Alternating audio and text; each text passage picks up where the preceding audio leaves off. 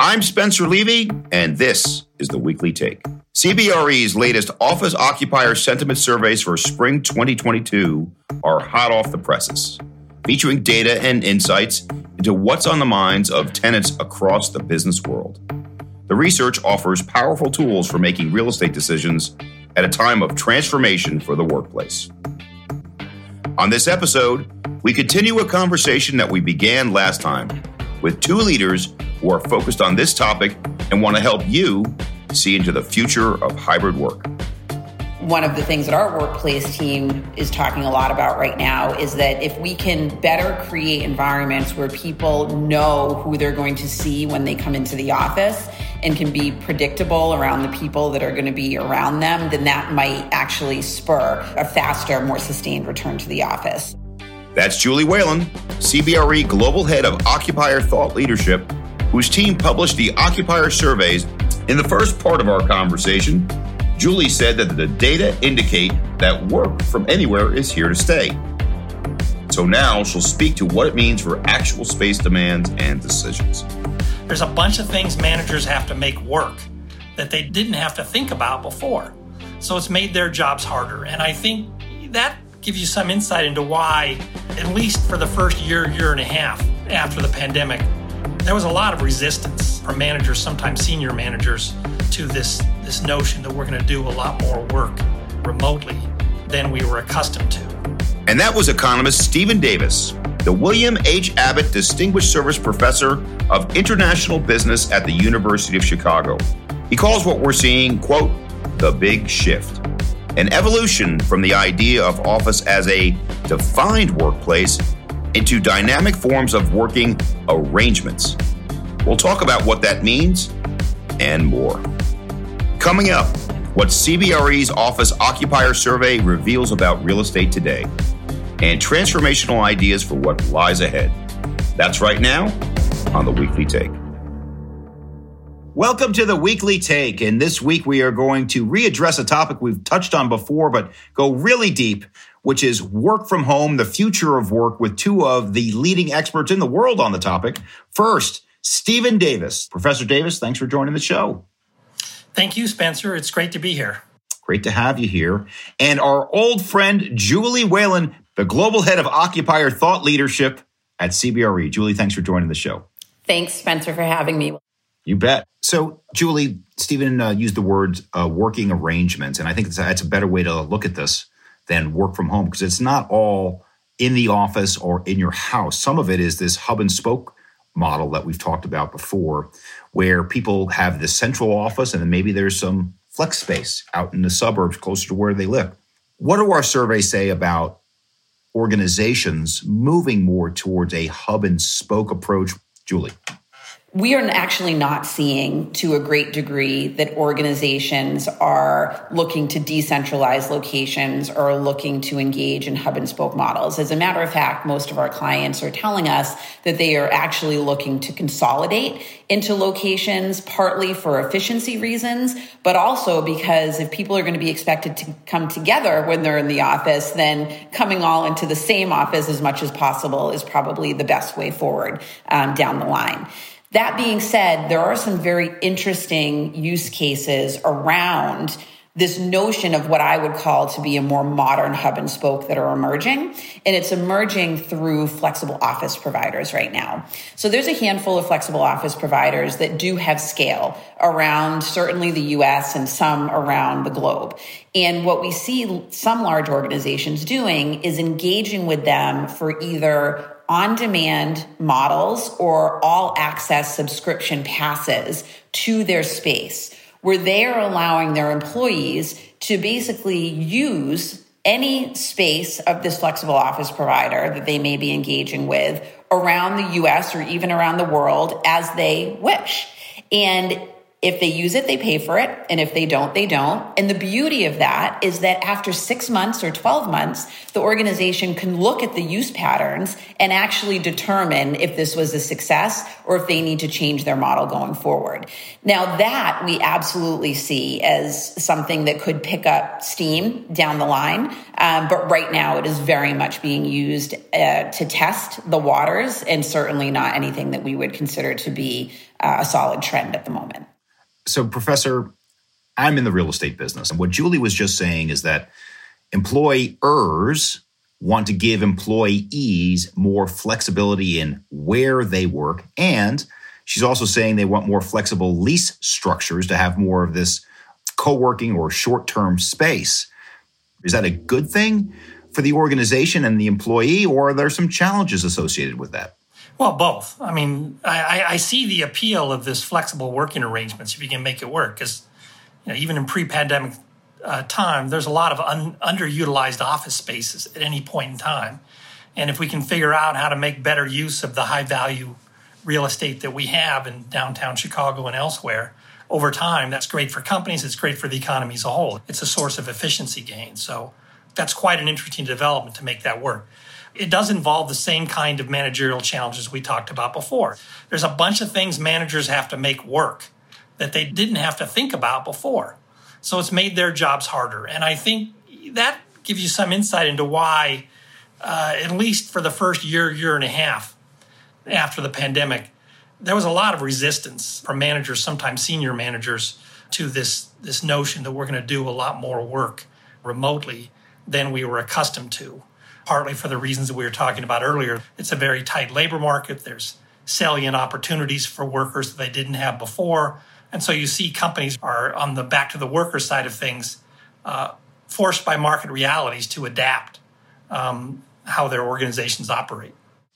Julie, in terms of people coming back to the office today, any trends you can point to in terms of which cities are doing better than others? I go to New York a lot. It seems pretty empty, but I go to some other cities that seem, including cities I've been into overseas. I was in Madrid, I was in Amsterdam, I was in Frankfurt. They were much more full in the offices, and those are major cities over there than over here. So what are some of your geographic observations about return to work today? So what I would start by saying is that return to office is still largely muted compared to the activity that we're seeing in restaurants and movie theaters, certainly in airline travel, basically in all other parts of life. And the reason for that is a lot of everything that we've just been talking about. And one of the things that our workplace team is talking a lot about right now is that if we can better create environments where people know who they're going to see when they come into the office and can be predictable around the people that are going to be around them, then that might actually spur a faster, more sustained return to the office. So there is a puzzle piece to be filled here. But what we see is that there's a lot of organizations that are really on this precipice of change right now. In terms of geography, which was your initial question, certainly urban, gateway, coastal markets have been the most affected. They continue to be very affected, and their office occupancy is in, I would say, the 25 to 30% range right now based on the best data that we have available to us. Some of the markets that we're seeing that have led the way are actually the markets in Texas, markets like Dallas, markets like Houston. A couple of reasons for that could be, number one, the political stance that they had around COVID generally throughout the pandemic, but also more so, I think, because it is a drivable market where people did not have to worry about their journey from when they left their house to when they got to the front door of their office, which is the most unpredictable, sort of unsafe piece of that equation of going from home to commuting into the office to then being in the office, which is generally a controlled environment by the organization. So we have seen that those Texas markets have led the way. However, based on our survey results, we do feel that numbers across the board should really start to tick up because most of our clients are telling us that over the next year, they are really turning on plans for return to office. Now, you have some of them that are saying we are being very stringent about when we expect people to be back and the capacity at which we expect them to come back to. And by the way, most of those already say that people are back in the office and that they have resumed what they think is going to be steady state. You have another portion that are saying we understand that employees are not going to be able to change their routines overnight. And so we're going to give them time to change their routines. And we know that that's going to create a slower return to the office that we think is probably going to take the better part of the rest of this year to really instill these new behaviors in our people. And so I don't think that we're going to be in a period where even in summer, we're able to say we are now at our new normal of return to office. I think that we're going to be into 2023 before we can really determine what that new normal state is. Well, Julie, you mentioned that people are going back to do other activities more than going to the office at the moment, going to restaurants, going to the movies. I note I just went to the movies this weekend with my son. We saw The Batman, which, by the way, was quite good. Not quite as good as Joker or The Watchmen, two other DC movies to stay within that universe, but quite good, and I was glad I was there. But Professor Davis, this brings up another where question. So when you look at labor trends and say, oh, people want to work from home, maybe they just want to work in live, work, play neighborhoods. What do you think, Professor Davis? I think there's a lot to that. It's partly for the reason Julie said, that the scariest part of the workday for people who have to commute by train or by subway or bus is the commute. That's when they're most exposed to infection risks, for example, that they can't control. And even after we get past the pandemic, that will remain a salient concern for many people. Julie mentioned driving. If you can drive your car, well, you can control that. What you mentioned is, well, I just live close enough to where I work and where I do my other activities that I can walk. And there are parts of Chicago like that. You mentioned the Fulton Market area. I live in Lakeshore East, which is another area like that. It's kind of more of a high-rise area, but it's a mixed use. There are big, giant office towers within 2 blocks of where I live, but there are also big, giant residences, and there's lots of restaurants and so on. So it's very easy to achieve the kind of lifestyle you described. When I walk around downtown Chicago, it's not just Fulton Market, it's the mixed-use residential areas. They kind of look like they're back to normal or something approximating normal. If you go over to the financial district, or even if you just go over to Millennium Park and look across the street where there are all those coffee shops and restaurants on Michigan Avenue, it's dead still. It's dead because those were places that relied very heavily on inward commuters to fill up the office towers and to spend money at lunchtime for coffee beforehand and after work. So another solution, which I think some cities will and should gravitate towards, is more of this mixed use and less of the big giant areas that are dedicated to large numbers of inward commuters. Well, Professor Davis, you should know that I'm a big fan of Chicago for everything except for your pizza. And New York pizza is still the way to go, but we could debate that more in just a moment. So, Julie, let's talk now about the future of office. And Professor Davis pointed out mixed use, pointed out walkability. That may be true. And I talk about better business districts versus central business districts and credit where credit is due. I stole that term from our client Highwoods, and Ted Klink was a guest on this show. But Julie, what about these CBDs? What about these places that are the financial districts of these cities? How do they evolve to attract people back into those districts? Yeah, it is the million-dollar question. And we have studied a lot around office demand and what's going to happen to office demand as a result of these new work patterns. And generally, I would say the thesis that we have is that the ratio of employees to office space is forever changed. And what I mean by that is that in past cycles, you have always had a lot of new office development that's come online to be able to satisfy all the new job growth that's happening throughout that cycle. What we believe going forward is that perhaps that's not the case. Perhaps we actually don't need a lot more office space. However, we do need the right type of office space. And that is going to be the trick, is for these office buildings that have relied on long-term tenants that are large, credit-worthy tenants that have been in their buildings and cut their checks, and they have driven the value of these large high rises in these CBDs. And now that tenant that has been the lifeblood of those buildings is desiring something very different in the future. They still absolutely desire office space. However, they desire landlords that are going to be partners with them on their journey of really their employee experience. And so what do I mean by that? Well, things like food and beverage and fitness facilities and green space are, of course, very important. Those were always the bedrocks of a Class A quality office space, and they will continue to be in the future. However, there are real things that are differentiating some buildings right now. And I would argue the question of what is a Class A space is even changing before our eyes right now. And some of the things that we're seeing that are emerging, they're a little bit more sophisticated, much more operational in nature, as you speak a lot about, Spencer, are things like health and wellness of employees. The number one thing in that is indoor air quality, making sure that there is demonstrated indoor air quality that not only is present in the systems that are delivering it, but that also is visible through different technology displays that the employee is seeing as they're entering the building. Not only is that something that is a desire of employees and tenants, but it's also something that we know is going to help make them more productive in the building because their cognitive reasoning is better when they're breathing in good, healthy air.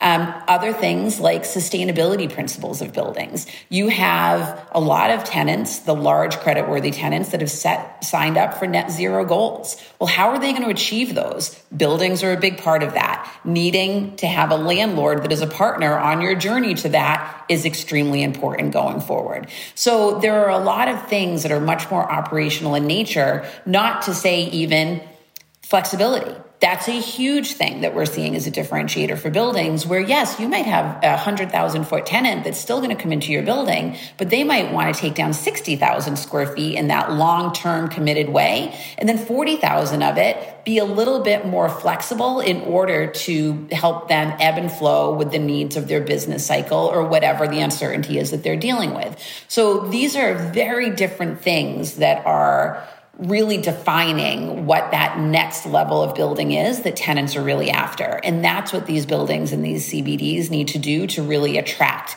that next generation of talent.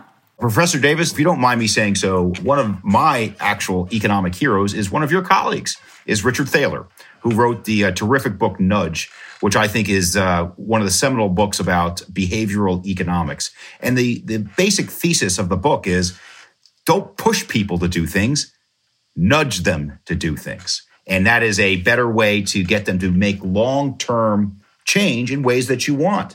Are there any lessons from behavioral economics in how we should be working with our employees going forward to nudge them to do what we deem to be the right thing? Well, Julie already described some earlier in the show, trying to bring workers on board with management to make this whole shift to different, more flexible working arrangements work well. That's a key one. You basically make the workers feel empowered, and having an influence in the organization. But I also just liked another point you just made, which kind of, in some sense, fit within the nudge category that I hadn't really thought about before, which is we all understand the importance of making sure that office buildings are well ventilated now. But Julie made another point, which I thought was kind of slick, which is you got to do it in a way that's highly evident to the employees. So that when they walk through the door, they say, I don't know exactly how you do that, but you see the big glass and covered ventilators so that even at a subconscious level, you walk into this building and you get the kind of reassurance that makes you want to come to the building and that makes you comfortable while you're doing the work. So those I put in the nudge category. They're kind of gentle, almost subliminal ways to communicate to the people that you're taking their concerns seriously when it comes to health risks. Final question, folks. Final question then is a question I ask in every show. Is a crystal ball. 5 years from now, please God, we're past this COVID catastrophe. We're into the new normal. Let's start with Professor Davis. What do you think is going to almost certainly come to pass? What might not come to pass? And even though this next question might get you thrown out of the faculty lounge, New York pizza or Chicago pizza? Professor Davis. So I think one thing we haven't talked as much about that I think there's a good chance that will come to pass is there'll be a much bigger differences across organizations and maybe even across cities as well in the extent to which remote work is a big thing. In the past, you could look across many industries that involved people in office buildings, and the norm was pretty much the same across these different industries, across these different companies. That may be breaking down. There may be some companies that really say it's vital for our organization to go back to something like 4 or 5 days a week for most of our employees. Some firms that are going almost to the other extreme, where I guess Facebook would be one prominent example, but that's in the kind of the information space. But even in the financial services sector, I think you see in the consulting sphere, you see companies taking fairly different stances as to the extent to which they're going to accommodate desires for working arrangement flexibility by their employees. So I suspect, although it's not clear, that 5-10 years from now, one of the chief things you'll think about are not just the salary, the healthcare benefits package, but even within fairly narrowly defined job categories, you might have a range of choices as to how many days a week you go into the office. And that's a differentiator among companies that wasn't really there in the past. That's a bit of an open question in my mind, but that's one possibility. As to pizza, what can I say? I'm on the same page as you. I like thin crust pizza. So, Julie, same question to you. 5 years from now, the data is all pointing in one direction, towards flexibility, towards hybrid, and I think Professor Davis used a great word, choice. What do you think is going to happen, and what are you not quite as confident about? So 5 years from now, I think that we are finally actually going to have real data that tells us exactly what has been successful and what hasn't been successful. We're going to have real data in terms of office utilization, because that's what many clients and occupiers are looking to do right now, is actually put in technology that allows them to measure their space usage in a very real way. Secondly, I think that we are going to have data around what has happened around employee turnover in organizations that are applying these new policies versus those that aren't. And I think that that is all going to give us a lot more data to be able to make decisions on based on what has worked and what hasn't. And I also would venture to say that this whole discussion is going to become a lot more normalized. I still believe that the segregation of buckets is going to become a lot more blurred over the years, and this new way of work is going to be much more normalized in the future.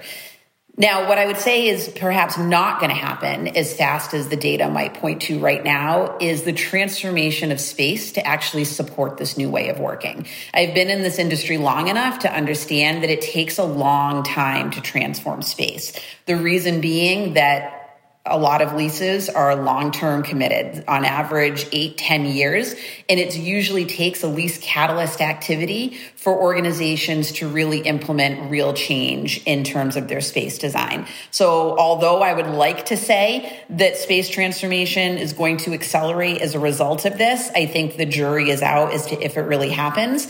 That being said, I think it should, because creating the right spaces for people to be productive and engaged in is really, really important. Now, as for the pizza question, I would say neither Chicago nor New York. I'm a Boston girl, and it's Pizzeria Regina all the way.